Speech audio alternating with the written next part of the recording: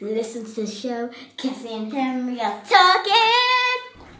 Okay, this afternoon we're trying Domaine Botte Gale Pinot Gris Element 2016. This is a French wine. It comes from the region of Alsace, which is a northerly region in France, and they specialise in world-class white wines that go very well with food, which is great because I'm drinking this on its own, but I will be having it with food. It's 100% Pinot Gris. It states it on the label, so it's made from that grape variety. This particular producer has been making wine since the 1700s, and they make their wines organically and biodynamically.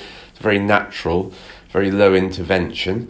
They're just all about getting life into the vineyard soil, and then that produces really good quality fruit. It's very peachy, apricotty, slightly feels off dry because it's so fruity, but it has a dry, spicy finish, and I think this would be really good with some Thai or Indian hot snacks that you've got lying around in your freezer that you just heat up. So, Domaine Botte Gale Pinot Gris Element 2016, $18.99 from the Butler's Wine Cellar. Cheerio from Butler's Wine Cellar.